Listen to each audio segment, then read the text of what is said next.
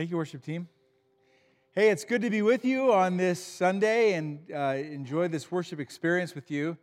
It's really neat to see how people are starting to make their way back to the church worship experience. So thank you for being here. And, we just sang about the wonderful name of Jesus, and that sort of naturally leads us into this series that we'll be in as we approach Good Friday and Easter coming up, just for 3 weekends, Finding Jesus in the Old Testament. The Bible is a thick book, but it's really just one story. It's made up of many little stories and some longer stories, but all of those shorter and longer stories add to or make up that one greater story, the God storyline, the meta-narrative of God reclaiming creation after the fallout of sin. We'll get into that. Maybe you know this, but the Bible is 66 books, and 27 of those books are in the New Testament. That's roughly the last third of the Bible. And of course, the New Testament is about the coming of Jesus and the life and teaching of Jesus, the birth of the church by the Holy Spirit, the spread of the church, and the promise of one day Jesus coming again and reigning, new heaven, new earth. Preceded by the Old Testament, 39 books, roughly two-thirds of the Bible, and that's made up of historical books and poetical books and wisdom literature and prophetic literature, and all of those pages in the Old Testament point to the one-day coming of Jesus. Now, the name of Jesus is not mentioned in the Old Testament. We as Christians, we believe in the Trinity, the Father, the Son, and the Holy Spirit. And the Son is known by different names and in different ways. And one day the Son would take on human flesh and be born to a virgin named Mary, and his name would become Jesus, who would save his people from their sins. Jesus means the Lord saves. And so, there's a lot in the Old Testament about Jesus. We only have 3 weekends, so this is what we're going to do. Next weekend, we're going to talk about Jesus as he relates to the law in the Old Testament. The weekend after that, as we get very close to Good Friday and Easter, we'll talk about Jesus in the prophetic literature, the prophecies. But today what we want to do is start at the very beginning of the Bible and look at the life, focus in on the life of Abraham and how he relates to Jesus. All right? That's what we're going to do. Before we get there, I want to ask you a question. What is your business?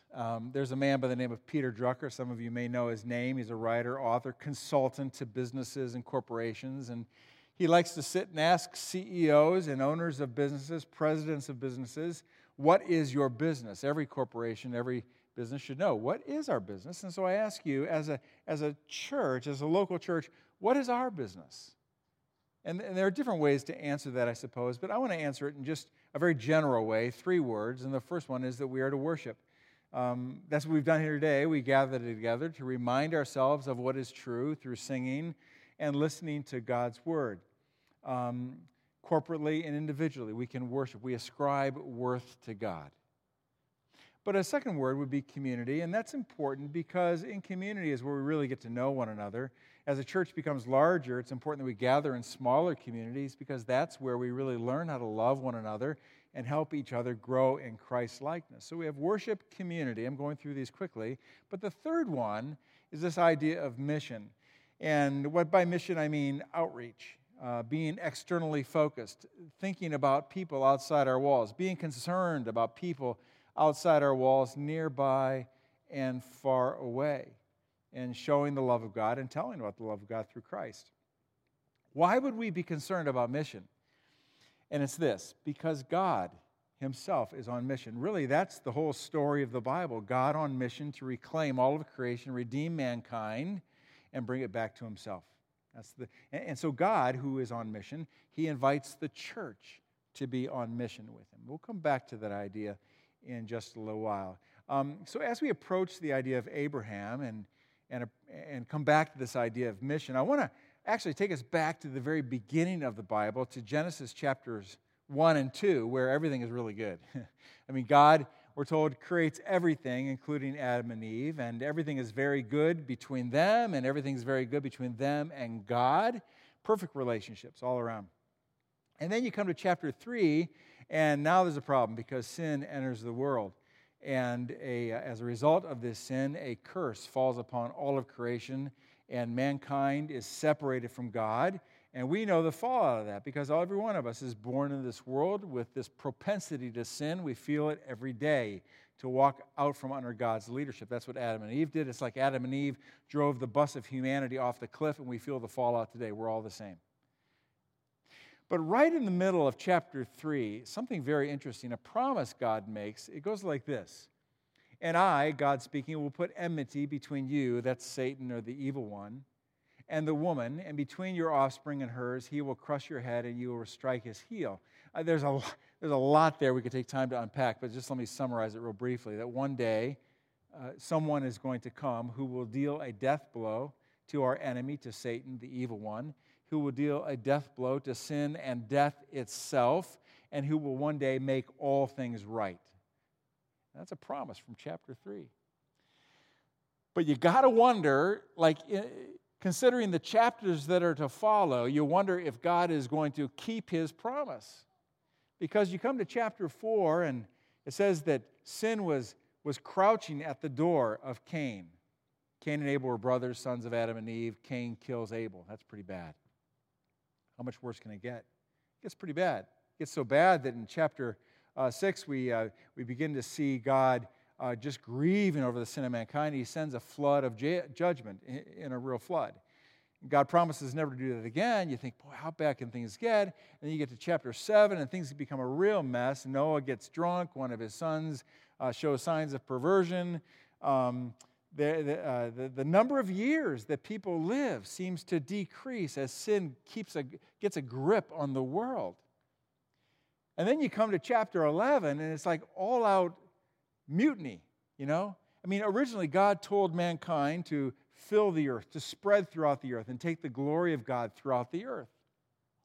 And at the time, there was just one language. But we're told in chapter 11 that the people decided to gather all in one place and build a city. And then they built a tower. They built a tower in homage to themselves, to make a name for themselves, rather than make a name for God, to glorify themselves rather than glorify God. And as a result, God comes down and confuses their language. And all of a sudden, now there's all these different languages, and as a result, they spread out, they're dispersed. They spread out through the earth.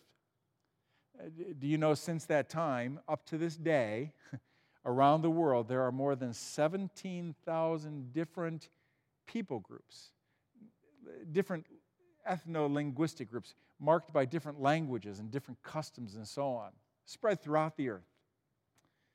Now, I'll come back to that 17,000 in a little while. But between chapter 3, when sin enters, and chapter 11, there is like no moral progress. There is no sense of honoring God. It just seems like all-out rebellion. And you have to wonder, even though God made a promise, what is God going to do? And I would ask you, if you were God, what would you do? Or if I were God, what would I do? I think I would be tempted to say, this whole creation thing didn't work out that well. This whole cosmic experience with people really didn't work out that well. Let's just go to let's discard what we did, and let's go and do it again on another planet. And all the angels say, yeah, that's a good idea. But God is the ultimate promise keeper. Last weekend, I performed a wedding ceremony. I love it when two people just stand together and they face each other and they say their vows to each other. They give their oath. They give their pledge. They give their promise to one another. That's at one level. But God is the ultimate promise keeper. Do you remember the promise he made? Will God keep his promise or not? To make all things right again. And this is where we see Abraham enter the picture. Chapter 12. This is how it goes. The Lord had said to Abram, and later on he's called Abraham. We'll just call him Abraham from here on out. The Lord said to Abraham, leave your native country, your relatives, and your father's family, and go to the land that I will give you. I will make you into a great nation. I will bless you and make you famous, and you will be a blessing to others. I will bless those who bless you and curse those who treat you with contempt. All the families on earth will be blessed through you. Now, there's a lot there. I just want to leave it on the screen for a few moments and make a few observations. First, Abraham and his family lived in a city called Ur, which is in modern-day Iraq. And that city was known for idolatry. In fact, at one point in Scripture, we're told that Abraham came from a family of idol worshipers. There's no evidence in the Bible anywhere that Abraham was seeking out God. All we know is that God just chose Abraham. And that's the way it works even today. You can say that you were seeking God, but really God first was seeking you and chose you if you were a believer in Christ. So, God chooses Abraham, and Abraham chooses to believe God and chooses to obey God, and he picks up his family and he moves to modern-day Israel, Canaan, and establishes himself there. And because of his obedience, God blesses Abraham. 5 times we read the word bless and its various forms in this passage. God blessed Abraham. 308 times his name is mentioned in the Scriptures, Old Testament and New Testament. Abraham is mentioned in the Hall of Fame of Faith in Hebrews chapter 11 as one of the towers of faith. He would be on the Mount Rushmore of faith. Abraham is the grand patriarch of Judaism. He is the grand patriarch of Christianity. In fact, Muslims would say he's the grand patriarch of Islam. And the greatest blessing that came Abraham's way is found in Genesis chapter 15, where we're told that because of Abraham's faith, he is made right with God. And that's still true today. And it's faith alone, by God's grace, that we're made right with God. I'll come back to that. So, what we could say is that Abraham was truly blessed. We can call that the top line. The top line. He was blessed. He was a top line. But in the passage which we just read, there was also a bottom line that sometimes we overlook, but it's critical to the story of Jesus. And the bottom line is in yellow. It says, and you will be a blessing to others. In Hebrew, it's actually a command. You will bless others, and all the families on earth will be blessed through you. Essentially, what God is telling Abraham is that you are blessed to be a blessing. It just doesn't stop with you.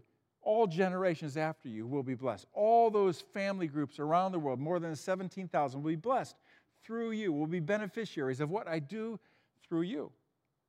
But I'm starting with you.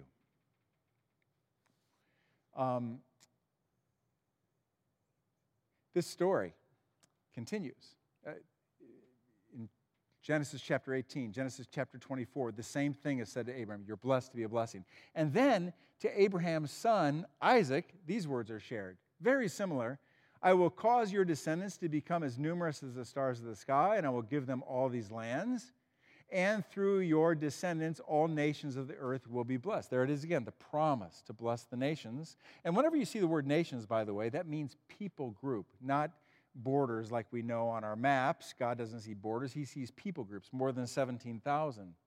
And that's to Isaac. But then to Abraham's grandson, Jacob, same thing. Your descendants will be as numerous as the dust of the earth. They will spread out in all directions, to the west and the east and the north and south, and all the families of the earth will be blessed through you and your descendants. Okay, now what have we learned so far? In Genesis chapter 3, sin enters the world, and a curse falls upon all of creation, and mankind is separated from God. But in Genesis chapter 12, we learn that God chooses one man named Abraham, and God begins to reverse the curse, the process of coming to the point where the curse will be reversed, to redeem all of mankind, to reclaim all of creation to himself, and all the people groups of the world, more than 17,000, will be the beneficiaries of that choice.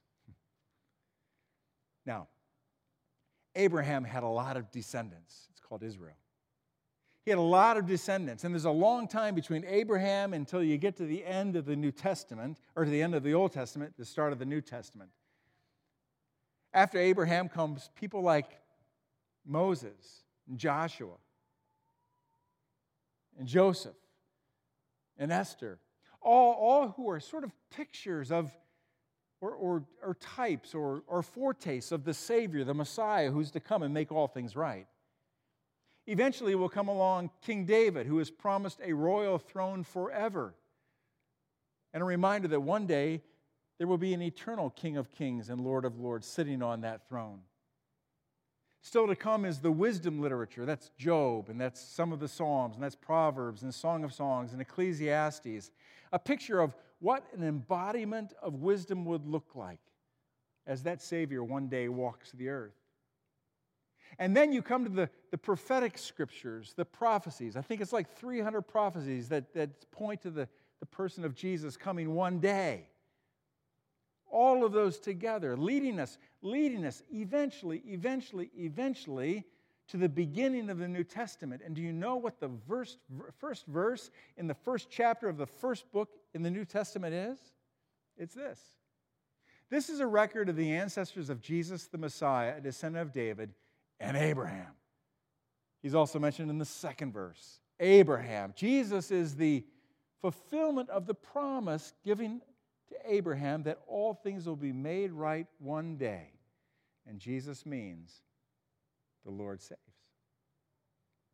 Now, the first 4 books of the New Testament are called the Gospels, and periodically in the Gospels, Abraham is mentioned. You can't get away from Abraham because that's where it all started. It's the Apostle Paul who wrote about a third of the New Testament who periodically mentions Abraham as also.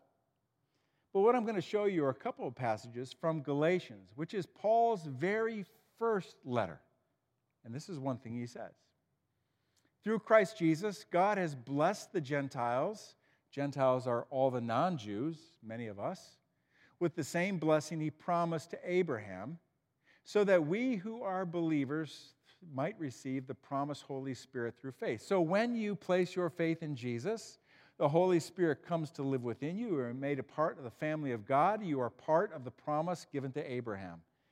Paul goes on to say, and now that you belong to Christ, you are the true children of Abraham. You are his heirs, and God's promise to Abraham belongs to you. Because of your faith in Jesus, you also, just like Abraham, are made right with God. The death and resurrection of Jesus applies to you, just as it applies to Abraham and all those who came before. Jesus reversed the curse. And it's by faith that is applied to us. Now, let me close the loop. We started with Genesis chapter 1. Let me take us all the way down to Revelation, the very last book of the Bible. And there we see that one day Jesus is going to come again. He's actually going to reign on heaven, in the new heaven and new earth. Right here on this earth, Jesus will reign. And with him will be people of every color, language, tribe, more than 17,000 people groups represented in that setting. You know what's cool? You will be there too. And I will be there too. Why? Because of our faith in Christ. And we have been now woven into the promise that's been given to Abraham. We've been made right with God. That's pretty exciting. We've been blessed. We've been blessed. But here's the thing. Between this day, March 14, and that day, when Jesus comes again, you and I, what's our business? What's our business? Our business is to worship. Our business is to gather together in community. But our business is also mission. One of my favorite authors writes these words, if we are in Christ, and many of us are because of our faith in Jesus, we not only share in the blessings of Abraham, we are commissioned to spread the blessing of Abraham nearby and far away. You and I are blessed to be a blessing. And this is the way it's always been with God's family. Always. With Abraham, he was blessed to be a blessing. Israel, they were blessed to be a blessing. Jesus was blessed, and he was a blessing. The church is commissioned to be a blessing because of how it's been blessed.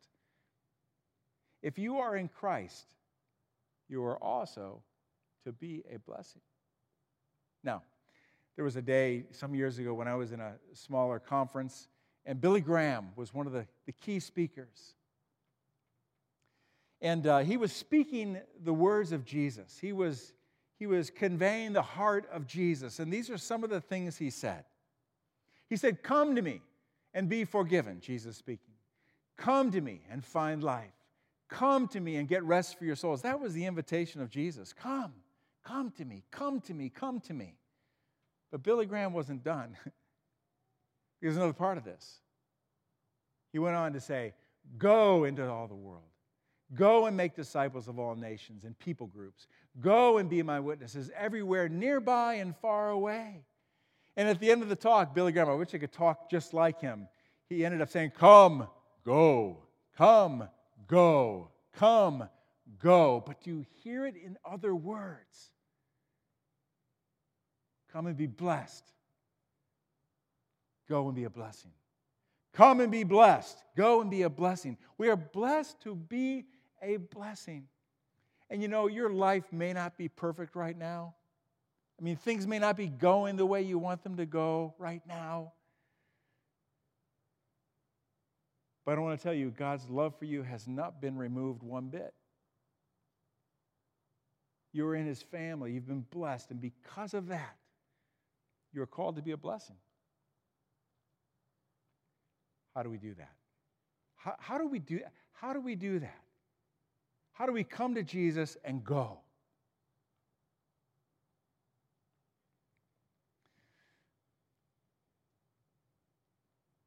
We haven't, for a year, more than a year, because of COVID, we haven't sent a team anywhere.